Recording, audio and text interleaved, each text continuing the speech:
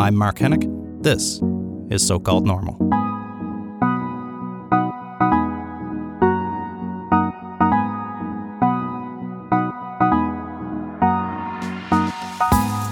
Hey folks, welcome to So-Called Normal. I'm Mark Hennick. Today I have a very special guest on the show, Andrew Solomon. Andrew Solomon is a writer, a lecturer on psychology, politics, the arts. He's a winner of the National Book Award. He's an activist in the LGBT rights, mental health, and the arts. He's really just his books. His most recent one, I think, was Far and Away. Prior to that, Far from the Tree, A Stone Boat was a revelatory book for me. Far from the Tree actually has an adaptation as well on Netflix, and we chatted a little bit about that. It's a really powerful watch, so I suggest that you go check that out. His TED Talks, you might be familiar with his uber popular TED Talks as well. He's done a few of them on the Big TED, the stage, Love No Matter What, Depression, the Secret We Share. I've shared that one myself repeatedly. And the one that I think I really connected with the most, how the worst moments in our lives make us who we are. So go check out his TED Talks for sure. Andrew Solomon's been somebody that I've been wanting to talk to for ages. So I went down to New York. We recorded he was so gracious to invite me into his home, and we recorded at his home to have a conversation about not only how his beliefs have developed and kind of an overview of some of the things that he's written about in the past, especially in Far from the Tree. We focused a lot on that. But his own psychology, his own mental health, and how he's been able to navigate that and do the incredible things that he has done. So it's a real honor, a privilege for me to be able to speak to one of my one of my white whales of people that I wanted to interview for this show, the writer Andrew Solomon on So-Called Normal. Here we are chatting. I'm Andrew Solomon. I'm 55 years old. I'm gay and married to my husband. We have an unusual family structure in that he is the biological father of two children with some lesbian friends in Minnesota. And my best friend from college had gotten divorced and wanted to have a child. And so she and I decided to have a baby who is now 12 years old and lives in Texas with her mother, but visits frequently. And then John and I wanted a child full-time. So we have George, of whom he is the adoptive father. I am the biological father. We had an egg donor, and our surrogate was Laura, the lesbian mother of his two biological children. I'm a writer. I've written a book about depression. I've written a book about families and how they respond to having children who are different from them in some ways. I've become involved in the disability rights movement. I suffered from severe depression myself. The quest to ensure that people who have depression are identifying it and are getting appropriate help has become a driving force in my life. So where did this, you've talked about your early years a lot. It seems like there's not much out there that you haven't talked about in terms of your life. Sometimes you'd be surprised. So let's start with your coming out story, which you've told in a number of different media, that you didn't feel certainly accepted or that it was okay. And in fact, you talked quite often about trying to change yourself when you were a young man. Yes, I think I always had the sense that while I was successful in a variety of ways, that my being gay was a terrible deficit, that it would be a hideous disappointment to my parents. I was afraid of disappointing them. We had a very close and positive relationship. I was shiny in lots of other ways. So I came out sort of gradually. Some people have a day when they came out, and they came out to everyone, and it was a sort of big explosion. And I instead came out by little dribs and drabs to my closest friends, and then to some other friends, and then bit by bit, and eventually to my family. And how did people react to that? Was it kind of a, oh yeah, we all knew that and you're just finding it out type thing? Or was it shock that you were gay? I don't think anybody was shocked except my parents. Really? Really? And I think they had been in a kind of denial. And they had always known that I was odd and eccentric and had my own way of doing things and my own way of being in the world. But they were devastated to learn that I was gay, and they were angry about it too. I had tried very hard not to be gay because I felt that I had to make what seemed to me a catastrophic choice between having a family, which was the thing I most wanted in the world, and living a life of honesty and integrity. And I spent years trying to figure out whether I could pull off being heterosexual because I wanted a family, and because at the time my perception was that gay people couldn't have families. Right. As I've just said in explaining who I am, in the end, the family thing and the gay thing worked out together. Right. While I was busy wishing I weren't gay, the world was changing around me, and it began to be possible for gay people to have families. Yeah, you said in one of your TED Talks that you had tried very hard surrogacy, sexual surrogacy therapy, if you could call it therapy. Was that around the same time as the whole conversion therapy movement, where people were trying to change people in that way? I wasn't sent to conversion therapy by my family, as so many people who were sent to religious conversion therapy were. But I, in my quest to have children, in my quest to be normal, in my quest not to be a disappointment to my family, signed up myself for surrogacy therapy. I had read an ad for it in the back of New York Magazine. Right. I was smart enough to know that you don't really find a therapist through ads in the back of New York Magazine. But I nonetheless went off and had this sort of therapy with people I was encouraged to call doctors in an office on West, I think it was 46th or 47th Street. And I remember for months and months going up once a week and being put through sexual exercises with these women I was encouraged to call surrogates. I was trying to get over the fear and anxiety that I had around trying to have sex with a woman. And it was partially successful. I later went on and had a number of fulfilling sexual relationships with women, and, felt that I broadened the spectrum of what was available to me through going through that therapy. But it didn't change who I fundamentally was. And in retrospect, it's clear to me that it was an exercise in extreme self-hatred, and one that ultimately was very damaging. And it makes me highly sympathetic to people who have been put through conversion therapies of any kind. You go through the conversion therapy because you can't bear who you are, and that's a tragedy. So it sounds like you had a sense then that you were either, or did you know that you were gay at that time? Yes, I don't know that I had entirely accepted that label, but yes, essentially I knew I was gay from quite an early age. And what about depressed? When did you come out as realizing you had depression? Well, I had depression when I was in my early 30s. It was a few years after my mother died, which was the great trauma of my earlier life, and I think related to it. It was when I was publishing a novel, A Stone Boat, that was loosely based on the period of my mother's illness and death. Also, in writing a novel that had strong gay themes, I was coming out to much of the world. There were a variety of triggers that led to it. But in terms of coming out about it, I felt after it had happened that I had spent many years being in a closet. I had been in the closet as a gay person, and I had finally managed to come out. And I was determined that I was never going to be in a closet again. And so when I had depression, I was very open about it, and I talked about it very directly. And fairly soon after I emerged from it, I wrote an article for The New Yorker about my experience with depression. And I think that decision to be uncloseted and to be very public and open was entirely drawn from the trauma that being closeted as a gay person had occasioned. Sure. And how was that received when you wrote that article? The article was very warmly received. I got actually thousands of letters in the month that it came out from people writing to me to tell me about their experiences with depression. I always remember being in the corridors of The New Yorker soon after it had come out, and I was talking to another New Yorker writer, and Tina Brown, who was then the editor, came down the hallway, and she stopped in front of us, and she turned to the other writer, and she said, "Janet, have you read Andrew's piece?" And Janet said, "Oh, I cried." And Tina Brown said, "Everyone is crying. I'm terribly pleased."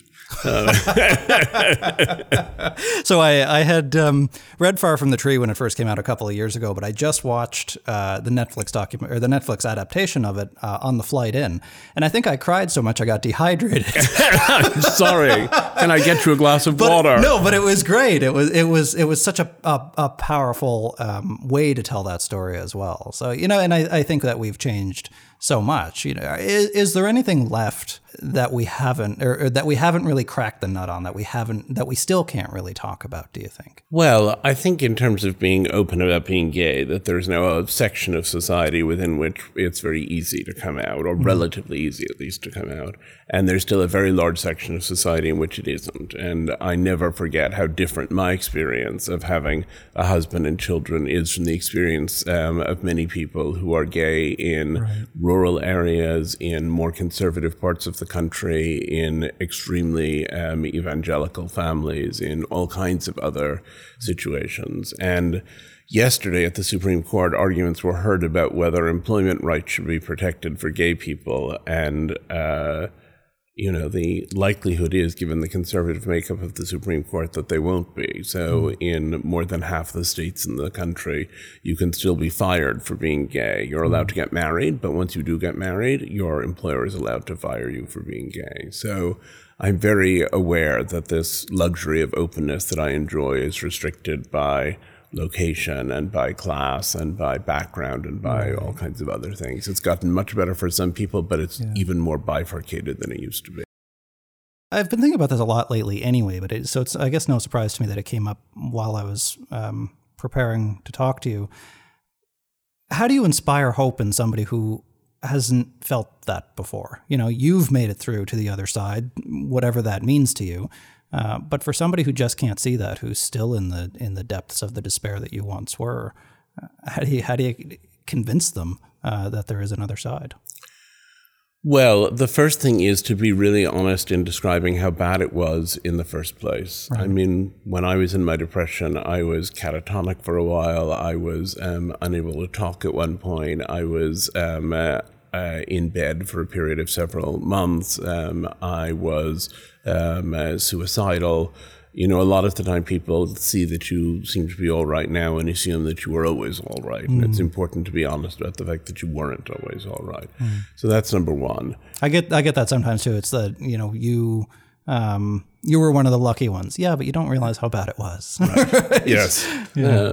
On the other hand, I think we were the lucky ones. Here we are sitting and having this conversation. There are people who descend into that kind of despair and don't have any return from it. Right. The second thing is to say to people that depression is a very terrible but also a very treatable condition, and that it's very important to seek treatment, and it's important to keep seeking treatment until you find good treatment. That the fact that you went to one doctor and you didn't get better doesn't mean that you can never get better. Right. Turns out there's a lot of bad doctors out there. Yes, exactly. Or just ones that aren't a good fit. There are a shocking number of, I think, incompetent doctors out there, and I can't tell you how often, even now, I get letters from people describing the treatment they're on, and I think to myself, but if you had such a deactivated depression, those are drugs that are going to make you even groggier and slower. Why are you on those particular drugs? I mean, I'm not a physician and I'm not qualified to prescribe medications, but I often write back to people and say, you might want to see another doctor and you might want to make the following points about the nature of your depression. So I think there are a lot of people who are not getting appropriate care. There are a lot of people who are not getting care at all. There are a lot of people who don't know that there is care available to them. But I also find that one of the things that fascinated me was why some people had what sounded, as they described it, like relatively minor depression, but were nonetheless completely disabled by it. Right. And some people had more significant depression and were able, at least in the interstices between their depressive episodes, to find meaning in their lives and to do things that were positive and profound. And I ultimately felt that a lot of it had to do with whether you were able to incorporate the narrative of depression into your life story. I mean, depression is cyclical. Most people who've had a depression will have another one. Almost all people who've had more than 2 or 3 depressions will go on cycling in and out of it without treatment.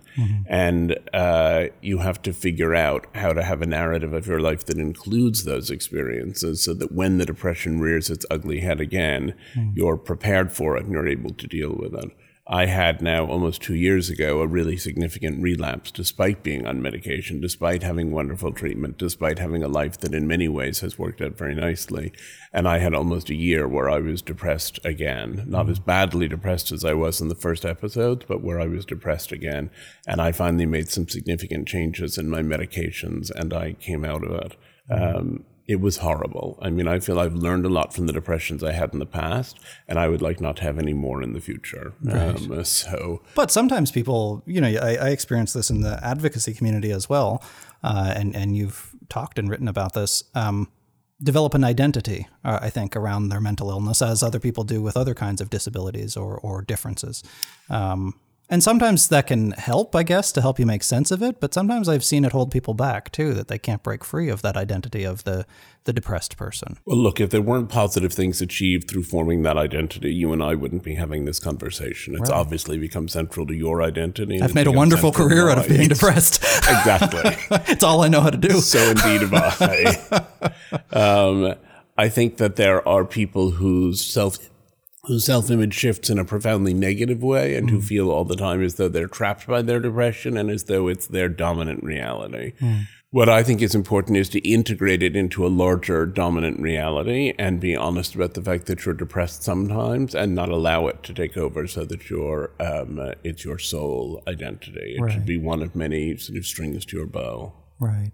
You've talked about this idea of forging meaning. And this was something that fundamentally changed how I used to view this. I used to talk to people all the time about what helped me when I was most suicidal was finding meaning, was finding something to do with my life. Mental health advocacy, talking, sharing stories, hearing stories from people. But then when I heard about this idea of, and it almost helped me to give myself more credit for this idea of building meaning, forging meaning, even if you can't find it out there, that was a fundamental shift for me. Can you talk to me more about the difference between finding and forging meaning? I think a lot of people have said over a long period of time that the way that you get through a struggle with mental illness of any kind is by finding meaning in it. And I always felt that suggested that the meaning was sort of sitting out there, right, like on the side of the road, rock on the beach. Exactly. Yeah, waiting for you. And it was waiting for you to find it. And over time, I came to think that meaning isn't something that's just out there waiting to be found. It's something that you create. And the process of creating meaning is a challenging and a very intense process.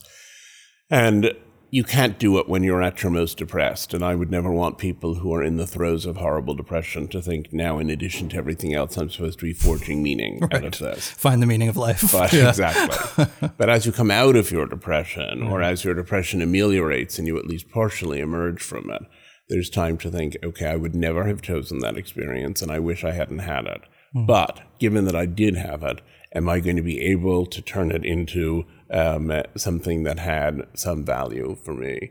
And most of the people I've talked to who have had major depression, they wouldn't have chosen it and don't feel so great about having had it. Say, it made me more humane. It gave me insight into how profound feelings should be. It altered my sense that life could be experienced rationally. It allowed me to be more empathetic with other people. It gave me insight into people who were driven by mental illness toward criminal acts and made me better able to tolerate the evil in the world. People talk about all of these profound transformations that have come through their experience of mental illness. It gave me humility where I had not previously had it.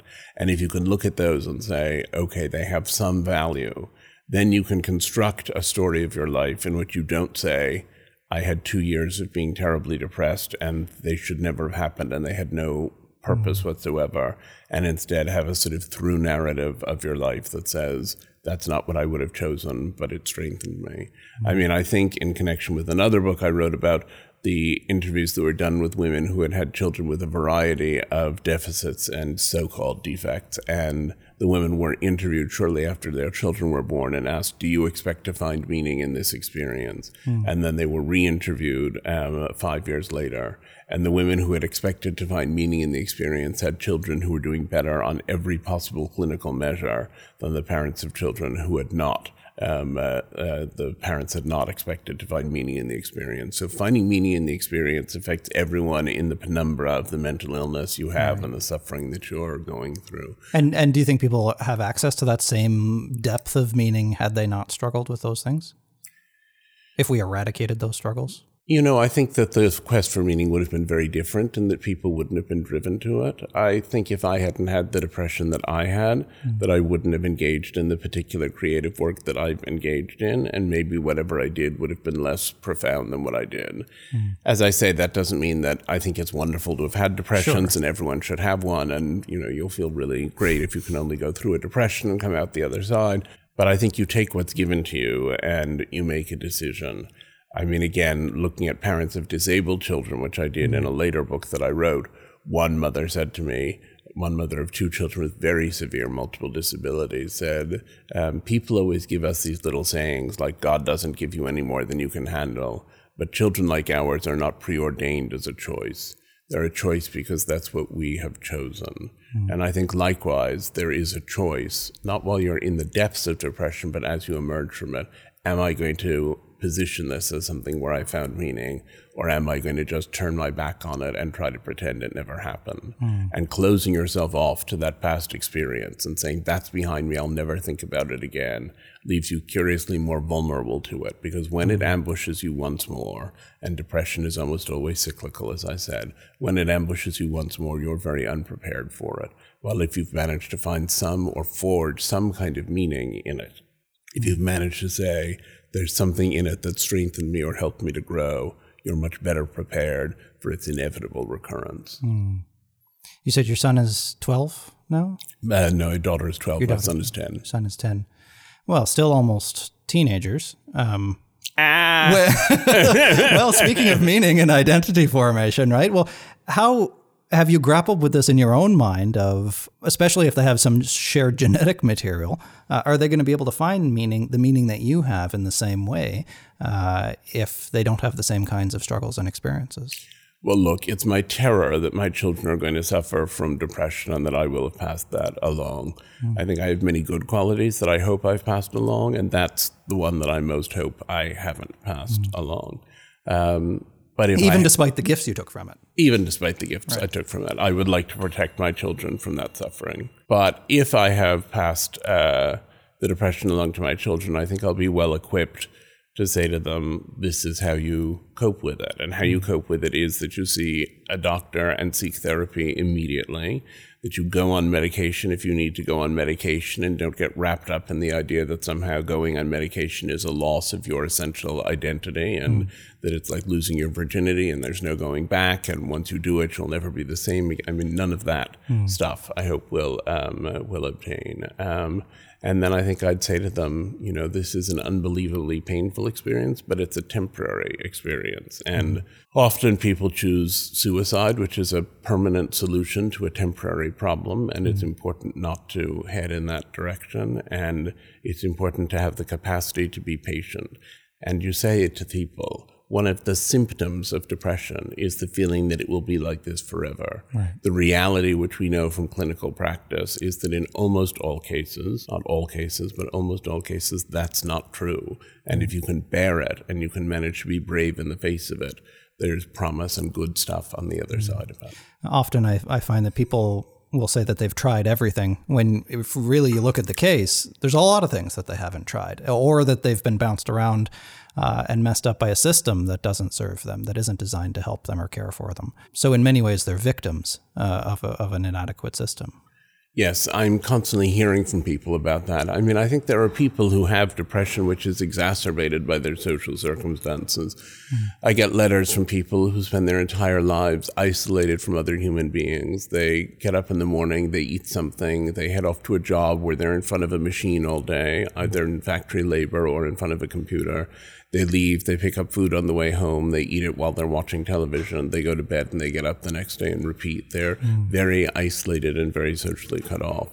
People often ask me what the signifiers are for resilience, and I feel like one of the signifiers for resilience is having human connections around you. And I don't think that it's so easy to say to people who don't have any human connections, you know, if you only had a lot of people who loved you, you'd feel better.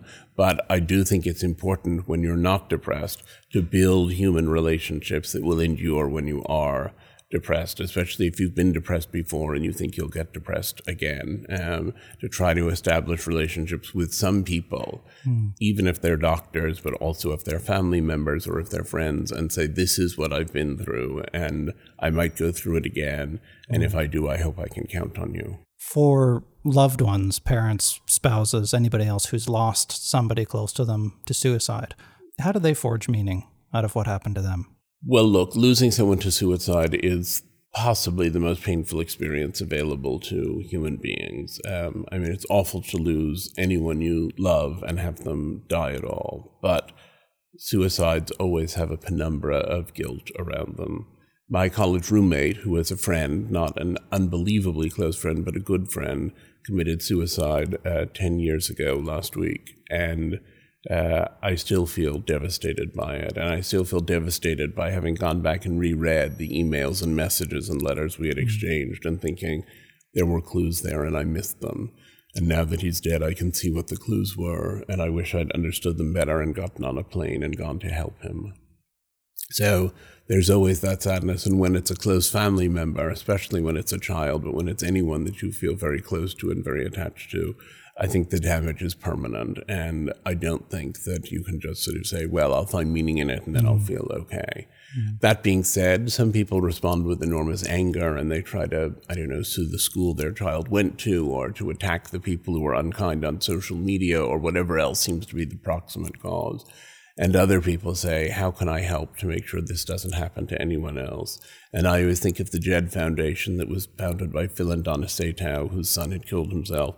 It now provides mental health services and ranks the existing mental health services at universities across the United States and now in many high schools as well. And I remember talking to Donna Satow and saying, why did you choose to set up this foundation? And she said, Jed killed himself because he thought his life had no meaning, and I want to make sure that his death does have some meaning. Wow. You must have heard from so many people over the years of the public work that you've been doing now for, it sounds like virtually your entire career, speaking about challenging issues, right, that nobody else seems to want to talk about. So you must hear those kinds of stories all the time from people who are impacted by the types of things that you're working on. How do you, do these stories still affect you going into these communities, learning about these disorders, disabilities, tragedies very often? How do you let that stuff go, I guess, is what I'm wondering. Well, the stories of tragedies are terribly difficult to let go, and they haunt me. But that being said, there are also stories of great triumph and great joy, and there are stories of people who've managed to pull through. I think the reason I'm able to tolerate the terrible stories I hear is that I believe, rightly or wrongly, that I may help people either to process what's already happened or to avoid having something like that happen in their own lives and their own histories. So that piece of it is very gratifying. But I also have acquired a sense that I never had before of how lonely people are, of how many people feel they can't talk about the most profound experiences they're having. And I think, you don't have to be as open as I've been and broadcast the story of your nervous breakdowns across a multiplicity of media. But I think if you're able to learn to be at least a little bit open, that openness ultimately serves a redemptive purpose. And I think if I've helped people with nothing else, I've helped them to talk honestly and openly about their experience. One of the things that really motivated me to do this podcast was I felt like we've been talking about mental health and mental illness now for, in a really meaningful and earnest way for about 10 years, not that long in the way that we currently have. But I was getting tired of always only talking about a very surface level diagnosis, medication kind of conversation. I wanted to go a little bit deeper into these conversations of resilience. A little bit of the pushback, though, that I've received on that is that it's almost silver lining the struggle in some ways, or that I've told people before, the stories of recovery and resilience are actually way more common than stories of struggle, but they don't get the same kind of attention because they're not as sensational. So how do we actually emphasize these stories of resilience, of recovery, of forging meaning, of all these good stories while still validating the struggle? In the first place, I think of the gay activist Harvey Milk. Someone said to him, a younger activist, what is the best thing I can do for the movement? And he said, go out and tell someone. And there has been much greater openness about mental illness in recent years. There's been openness from celebrities. There's been openness from people writing memoirs. There's been openness from people talking to their friends and their peer groups. And I think the more openness we have, the more likely we are to be able to get a handle on the situation and to locate those stories of hope and redemption and to talk about the ways in which they have functioned. Beyond that, I think we live in a time when our ability to intervene for people with depression is much greater than it ever used to be. I mean, we have much better medications. They're still crude and primitive, but they're much better than they were. We have more effective forms of talk therapy. You know, I don't think cognitive behavioral is the only answer, but it's one of many answers, and it has a proven track record.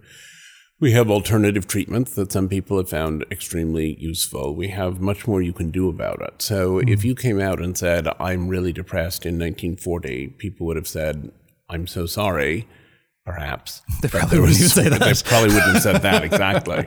But there was nothing very much that could be done. Right. And now we live in a different era in which there's a great deal that can be done, and there's a great deal that can be achieved and accomplished to help people to safety. And so I grew up in a small town where I think the response was largely, well, who isn't? Right. When I said I was depressed. Yes. Life is hard, right? We're Irish Catholic. Well, life is hard. But that actually, you point to one of the other difficulties, which is that it's a real poverty of our vocabulary that we use the same word, depressed, to describe how, you know, a kid feels when his baseball game is rained out, and to describe how someone feels seconds before jumping off the Golden Gate Bridge. And we don't, I mean, people say clinical depression, or they have these other kind of modifying words, but essentially we call it all depression. Right. So if you said to somebody, you know, I've realized I'm schizophrenic and I have strange delusions all the time, people don't say, well, we're all kind of schizophrenic. You know, they recognize you have an extreme illness and they're troubled by it, possibly terrified by it, possibly unhelpful about it, but at least they recognize that it's a serious situation. But people say they're depressed, and people say, well, I get depressed all the time too, and I just find, you know, I balance my diet and I get some more sleep and then I'm fine. Right. And you have to be able to say, no, the depression I have is much more severe than that and is actually a different condition, even though we use the same word for it. So how do you qualify the difference then between depression and sadness that everybody knows, or even intense sadness that people know? Well, in the first place, I think that the opposite of depression is not happiness, but vitality. And that when you're depressed, it's not that you feel sad all the time. It's that you feel paralyzed and unable to do things and emotionally deadened and disconnected and all kinds of other things that are not really sadness, though sadness may be a feature of it, and small things may push you into a state of extreme sadness. Right. And feeling dead inside can make you feel sad too, it turns out. And yes, I was going to say. I mean, I feel like when you're depressed, you're overwhelmed by the ordinary business of daily life. So I feel like when I was depressed, I felt incredibly sad about having to take a shower. I felt incredibly overwhelmed about the idea of making myself some lunch. I felt terrified by the idea of having to go out and interact with other people. And at the moment when I happen not to be depressed, I feel like I'm overwhelmed by the problem of global warming. And I'm angry about the income inequality that persists in the United States. And I'm horrified by the things that are going down in the Trump administration. And I feel like I'm devastated by the fact that somebody I love very much died fairly recently. And the sense constantly of feeling sad is associated, sad and even desolate is associated with things that actually warrant it. In depression, you know, in some ways it's an illness of self-obsession, and you're overwhelmed a lot of the time by smaller things. And furthermore, you feel like you can't do anything about those things. You don't go on climate marches when you're depressed. You're lying at home with the covers pulled up over your head. So it's not that I feel like now that I'm not depressed, I just think life is wonderful and I sort of trot down the street like a sunflower. It's that I'm able to be depressed about things that warrant being depressed about in the sort of popular sense of depressed. And I'm no longer depressed in that clinical sense in which everything seems terrible to me. I'm going to ask you about how you cope in a second, but how hard should one push oneself? You know, you said if you're anxious about climate change, getting out to a march, but if, you know, and that can help to give you something to do with that feeling. But how hard should you push yourself to overcome your nature or inclination or whatever it is versus rest or letting it happen or waiting? on those two, that active versus passive approach to countering your feelings when you're depressed? When you're feeling well enough to take an active approach, and at the real apotheosis of a severe depression, you may well not be, but when you're feeling well enough to move forward, I think antidepressants help those who help themselves, and that the medication and the psychotherapy will do some of the work, and that you have to do some of the work directly yourself as well. You have to do the work of finding the doctors who can help you. You have to do the work of agreeing to whatever the treatment is, even if it's something frightening like electroconvulsive therapy. You have to do the work of moving forward. On the other hand, sometimes there's a limit to how much you can do. I mean, a friend of mine just said to me, we were talking about this, and she said, people keep telling me to pull myself up by my bootstraps, but I'm wearing flip-flops. And I thought that was a wonderful description. There's only so much you can do, and the more depressed you are, the less you can do.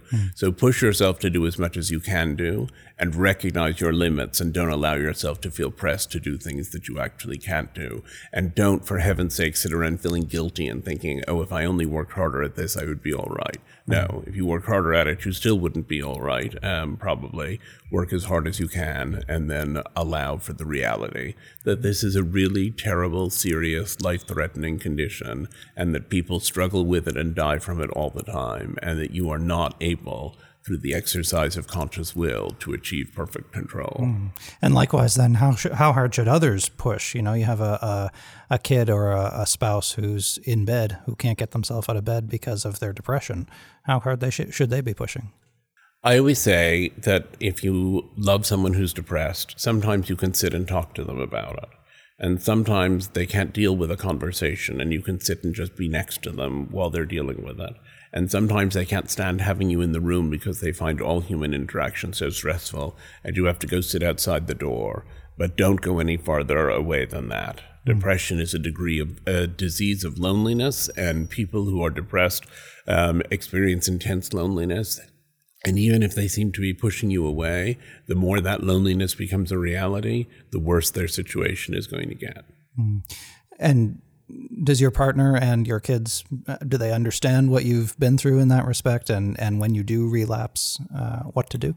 My partner understands it very well. My kids, as I've said, are little. Right. They know that I've suffered from depression. They know that I take medication for it. So you've talked to them about that? I've talked to them about it, yes. And also, if you've written books about depression, the news reaches them, whether you discuss it directly or not. But I try very, very hard to protect them from knowing when I'm actually going through a depression. I don't know. I think they probably pick up on some of it, but I push them as hard as I can not to be swallowed by my depression. I have a 6-year-old. My oldest is 6. And it's one of my great fears that I still haven't fully resolved yet, is that someday he's going to see my TED Talk. I talk about trying to kill myself a bunch of times. It's been seen by millions of people. And I have no idea how I'm going to talk to him about that yet. And this is what I do for a living. So I don't know. I don't know. I would tell you that by the time he's 12, he may not have seen the TED Talk, but he will have picked up on what it is that you do.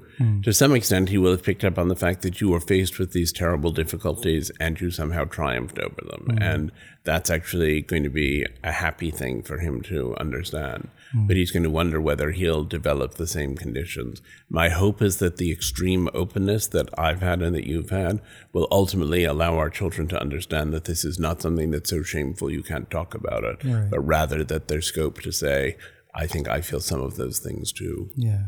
Now, you've talked about, I can't recall which of your books it was, but this idea of horizontal versus vertical identity transmission between parents and their kids. What if it turns out your kid doesn't follow all of these grand designs that you have for them, and he somehow ends up being different from you? Well, that was the sort of central question of Far From the Tree, which was the book in which I looked at families of people with deafness and dwarfism and Down syndrome and autism and schizophrenia and multiple severe disabilities and so on and so forth. And I also looked at prodigies because I think even a positive difference from families can be extremely stressful. And I framed it with the story of my experience as the gay child of straight parents. And in all of those categories, the general rule that some of these things are transmissible from generation to generation, but in general, deaf children are born to hearing parents, dwarves are born to parents of average height, people with autism are born to non-autistic parents, and so on and so forth. So I wanted to look at how families respond to those profound and fundamental differences. What I found over time is that the families often are traumatized by having a child who is different, and then they actually engage with that child, and they bit by bit learn about the child's form of difference and ultimately find acceptance and in some cases even celebration of the way that their children are. Right.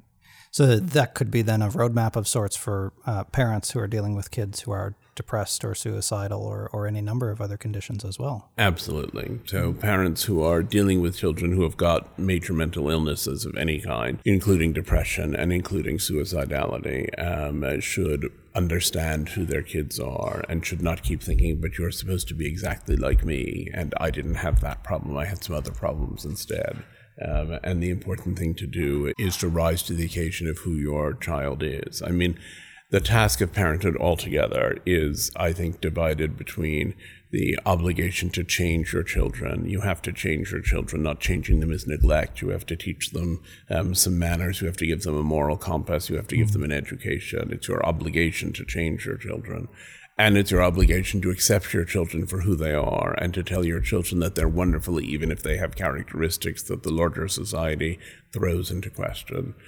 And some things obviously need to be changed, and some things obviously need to be accepted or celebrated, and a great deal falls in that foggy middle. If your child is depressed, you don't want to say to your child, I've been depressed too, but I ultimately found meaning in it. You will too. Right. Don't you worry. You don't want to trivialize what they're going through while they're going through. You can do it too, yeah. Those initial episodes. Those episodes are very severe and very overwhelming. But you do want to say to them, there are ways through this, and I can help you to find the ways there are through this. And someday, perhaps, it'll be something that you talk about with a bit more of a smile than you can muster now. Yeah. That idea of identity transmission is very closely related, I think, to religion as well. And I've noticed that you've mentioned religion a number of times in talks. You have some religiously themed art in your home, it seems. What role has that played in your own thinking? Are you a religious person? Do you have spirituality? I'm not a religious person, but I'm a spiritual person, I suppose. I hate the hackneyed way that word has been used, but I believe that human existence is mysterious. I believe that, or all existence is mysterious. I believe that science can take us only so far, and beyond that point, we'll never understand, why people exist and where the sense of morality comes from, and why people are capable of love and so on and so forth. I think these are things that are unknowable and in many ways are unimaginable to us. I find it difficult to believe that whatever force is responsible for all of that particularly cares if you've had water sprinkled over your head as a child or if you refuse to eat bacon. I mean, that seems to me presumptuous of us to assume that. Right. But I think there's a lot of beauty in religious ritual, and I think there's a great deal of meaning in the stories that have accumulated around religion. Mm-hmm. And so long as you don't take an overly literal response, I think there's a great deal to be learned from religion. And I have met people whose lives were redeemed and whose ability to deal with their difficulty was determined by religion. And I've met people who felt when they became depressed that they had been abandoned by God, right. And the religious background they had exacerbated their sense of frustration and despair. So I believe religion can be very helpful. It can be very harmful. For me, certainly the sense that I had never understood the reason for human existence made it easier for me to think I don't understand the reason for my depression. It all felt like it was on a continuum of inexplicability. So how do you think that people can use their religion rather than be subject to it? Because it does seem to help people scaffold some sort of meaning in their lives, whatever that construct might be. But usually religion seems like it's done to people rather than people doing their religion. Right. Well, I think that deep beliefs give a great deal of structure to one's experience of religion. And that one's experience of religion gives one a great deal of structure in one's life. Mm. And I found that people who don't accept the idea that life is mysterious believe that everything is explicable. And we can talk about the biochemistry for the next 2.5 hours, but there is no real explanation for why some people become depressed and why people have these complex experiences. Religion often teaches people to accept that lack of knowing in a way that they otherwise wouldn't. And that can be very valuable. The ability to tolerate the mysteriousness of your own life and experience is an important ability to have. That was one of my greatest frustrations, I think, as a young man, wanting my life to be better, to be perfect, and trying so hard to make it that way when, again, nobody's life is perfect or normal or necessarily even great.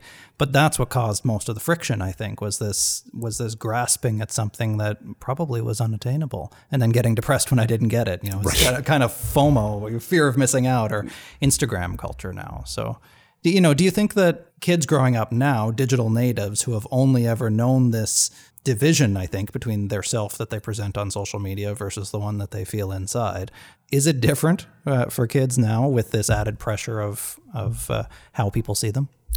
Well, rates of depression are going up. So partly they're going up because we diagnose depression more, and partly we diagnose depression more because there's more we can do about it. But I also think rates of depression are going up because of the challenges of modernity. And it's very difficult to point to any particular challenge of modernity and say, yes, that's the whole story. Is it social media? Is it kids who have been exposed to, cell phone waves from early childhood? Is it the fact that the planet is overpopulated? Is it the sort of fearfulness of living in the face of possible environmental catastrophe? It's 1,000 different things that come into play. But I think that the rates of depression are going up and that there are more children who are depressed. And I also think that gap that you've alluded to between the way that you present yourself on social media and elsewhere and the reality that you're living has widened. I mean, people always put on a good face and presented themselves as feeling better than they feel. But it's now widened, and furthermore, there is a kind of ostentation of everyone else's joy and satisfaction that comes through social media that enforces your sense of being inferior to the people whose accounts you're following or to your Facebook friends. So, and then the manipulation of those images as well, in terms of actually making them literally not even real. Right. Right. And everybody, even if they themselves are putting out Facebook images that are not real to their lives, everybody at least momentarily thinks, oh, but the Facebook images that I'm seeing are real to somebody else's life. And I think people live by comparison. There was a study a while ago that said that while people below the poverty level had extremely difficult lives, once you got above a certain income, and I can't remember what it was, that basically how good you felt about yourself had less to do with how much money you had than by how much money you had in relationship to the people around you. So you could be just middle class, but if you were surrounded by people who were not doing as well as you were, you tended to feel rather smug. And you could be a multimillionaire, but if you were surrounded by billionaires, you tended to feel anxious and inferior. And I think in a strange way, there's a sense of richness that gets conveyed by people who are making social media posts that's of a very different order from the richness they actually have. And that people compare their authentic selves to the image of someone else. And that's never a fair comparison. It seems like people are so damn insistent on being unhappy that there's all kinds of things out there that there's almost this gravity that's always pushing down on us that'll make us unhappy unless we fight back against it. And maybe that's just my worldview because that's all I've known. Right. But, well, anyway, I want to thank you for everything that you've done so far. What do you have coming up? Are you working on anything now to look forward to? I'm working on a book that's about how families have expanded. The idea of family has expanded over the last 50 years, looking at families for divorce and step families, at interfaith and interracial families, at assisted reproduction, at single parents by choice or otherwise, at adoption and foster care in gay families and multi-parent families and paid childcare and so-called child-free families, trying to argue that the definition of family has undergone a radical transformation in the last 50 years, and our vocabulary for talking about family is still restricted to 7 words: mother, father, sister, brother, aunt, uncle, cousin, with a variety of suffixes and prefixes that get attached to them, and that we need to open up to a bigger vocabulary in order to describe the experience of families, and we need to stop judging families by the extent to which they conform to what we see as an ideal model of a single race, heteronormative family, often living in some dream version of the suburbs, by saying that these different kinds of family are equal, but they are not equivalent. In other words, that any of them can succeed or fail, but that they're not identical, and that in our valid attempt to assert their equality, we have too often asserted a false equivalence among them. Now that you've achieved all the things that the young Andrew Solomon thought he needed to be happy, are you happy?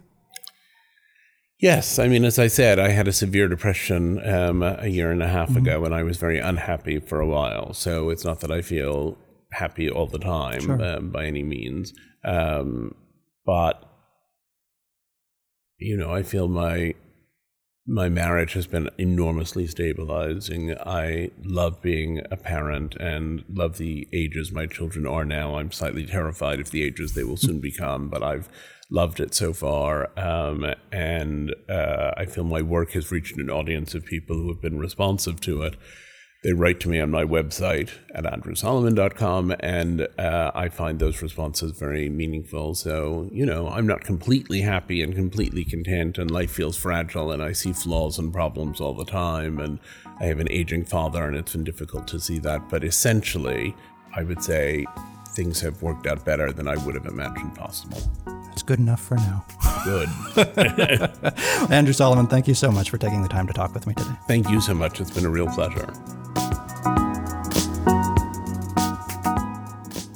That's it. That's my conversation with Andrew Solomon, the writer on politics, culture, psychology, LGBT issues, mental health, just about everything else.